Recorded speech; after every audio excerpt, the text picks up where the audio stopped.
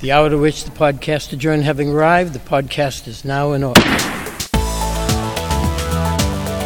Let's gavel in for this week's State House Takeout with the reporters on top of Beacon Hill at the State House News Service. Here's Sam Doran. On the heels of the new clean energy law signed over the summer, some climate advocates are looking ahead to the new legislative session in January, and they're ready for the legislature to act again. Katie Lannon, you caught up with some of these folks recently. What are they looking for? Yeah, Sam, that's right. And, we did see kind of a push this session for the state to transition to 100% renewable energy across all sectors, not just electricity. And some energy, climate, environmental advocates are looking to see that push renewed in the new section. They say it's really time for Massachusetts to take this step. And they're pointing to states like California and Hawaii that have committed to obtaining all of their electricity from renewable sources by 2045, as well as some actions by colleges, businesses, and other institutions closer to home. Boston University announced this week they're going to be purchasing enough wind power from South Dakota to meet their full annual electricity consumption. And Hampshire College recently became the first residential college in the country to be powered entirely by on-campus solar panels. Harvard, too, has committed to a 100% clean electricity goal. We could also see carbon pricing, a carbon tax or fee, as one of the issues that reemerges next session. Didn't pass this year, although the Senate committed to language from its global warming committee. Senator Mike Barrett, who's one of the main carbon pricing proponents in the legislature, he tells me he'll be refiling his bill in January. And Senator Barrett also had some thoughts about political impacts, didn't he? If the lawmakers don't act on this, what are the consequences here? So I talked to Senator Barrett after he attended a global warming summit out in California, and he's really expecting a lot of mobilization around climate issues in the next election cycle. It's funny to be kind of already looking ahead to 2020 while we're still in the middle of our 2018 elections. But we've already seen some of this play out here. We've seen new waves of younger candidates, new waves of female candidates, new waves of climate-focused candidates. And Senator Barrett expects this to continue in 2020. This is a quote from him. There will be no place to hide in the Democratic primaries. He's expecting to see a lot of challengers come forth on these issues. So once we make it out of this election cycle, that'll be something to watch for. Sure is. All right, thanks, Katie. Thanks, Sam. 60 days. That's how long Columbia Gas says it's going to take to fully restore service to all the homes and businesses affected by the gas explosions and fires last week up in the Lawrence area. The response to the gas emergency is unfolding on two tracks, so Colin Young is here to bring us up to speed on both. Colin, let's start with the immediate recovery up in the Merrimack Valley. What's the plan for the folks directly affected by this emergency? Hey, Sam. So Monday, November 19th is the date. That's when gas service is expected to be restored, but there's a lot that needs to be done to get there.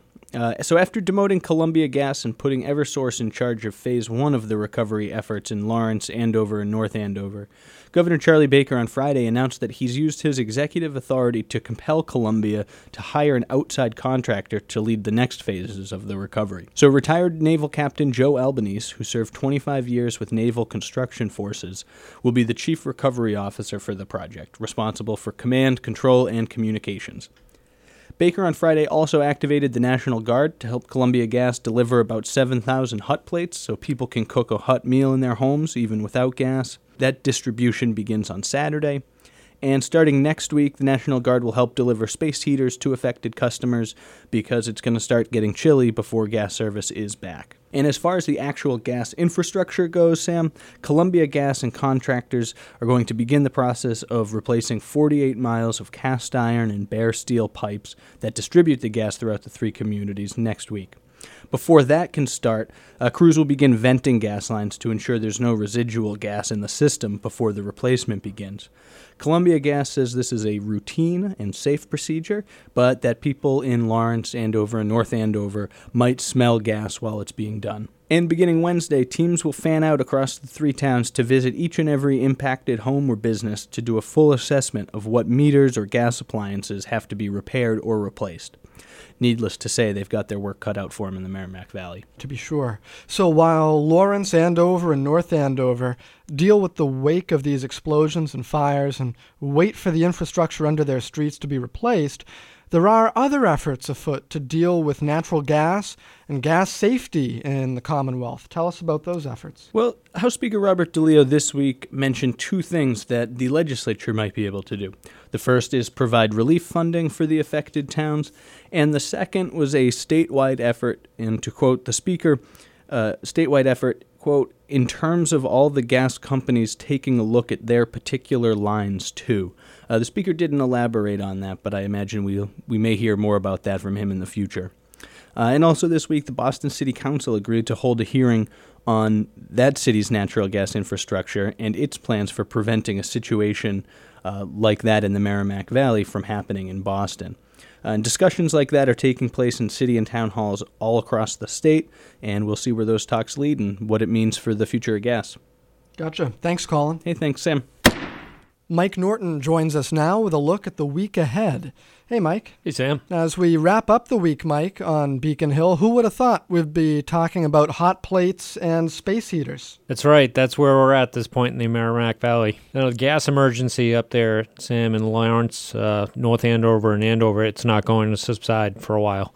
Governor Baker outlined plans to restore gas service by the week of Thanksgiving, with the National Guard coming in this weekend to begin assisting residents and businesses with necessities like heat and showers. The timetable means the greater Lawrence area will be the center of recovery efforts throughout the election season, and it's likely the governor and other public officials are going to continue to spend a good deal of time in the area, which is also in the midst of a race for an open congressional seat. The governor plans to start his week there on Monday, meeting with business officials. Now, on Monday night, Baker is due back in Boston to attend the Better Government Awards hosted by the Pioneer Institute.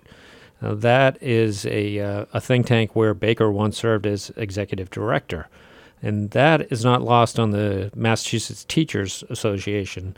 They're planning to host a protest before the event where they plan to allege that Pioneer is affiliated with anti-union networks, and they want to call out the governor in connection with stalled public higher ed contracts. What else is looking interesting next week? Okay, there's more, Sam. On Tuesday, Boston Mayor Marty Walsh plans to join executives from the Cottonwood Group for an Echelon Seaport Tower topping off. Now, officials say this is the largest residential development currently under construction in the city.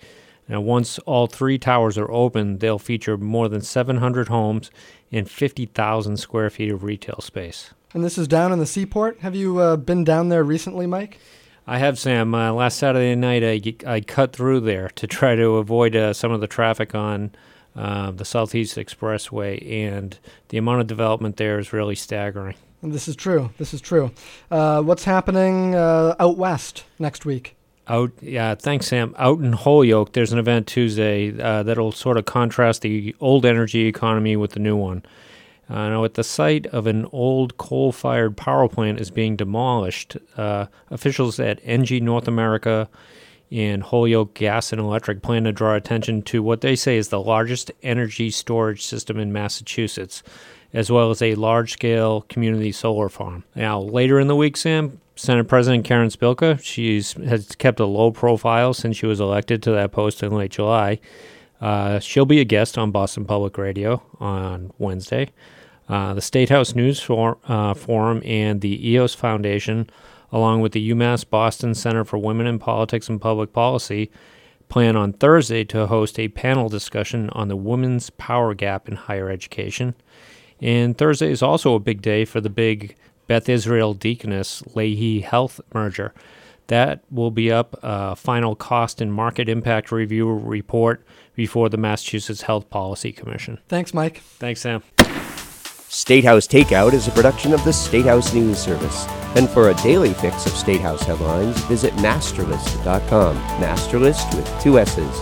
Thanks again for listening. See you next week.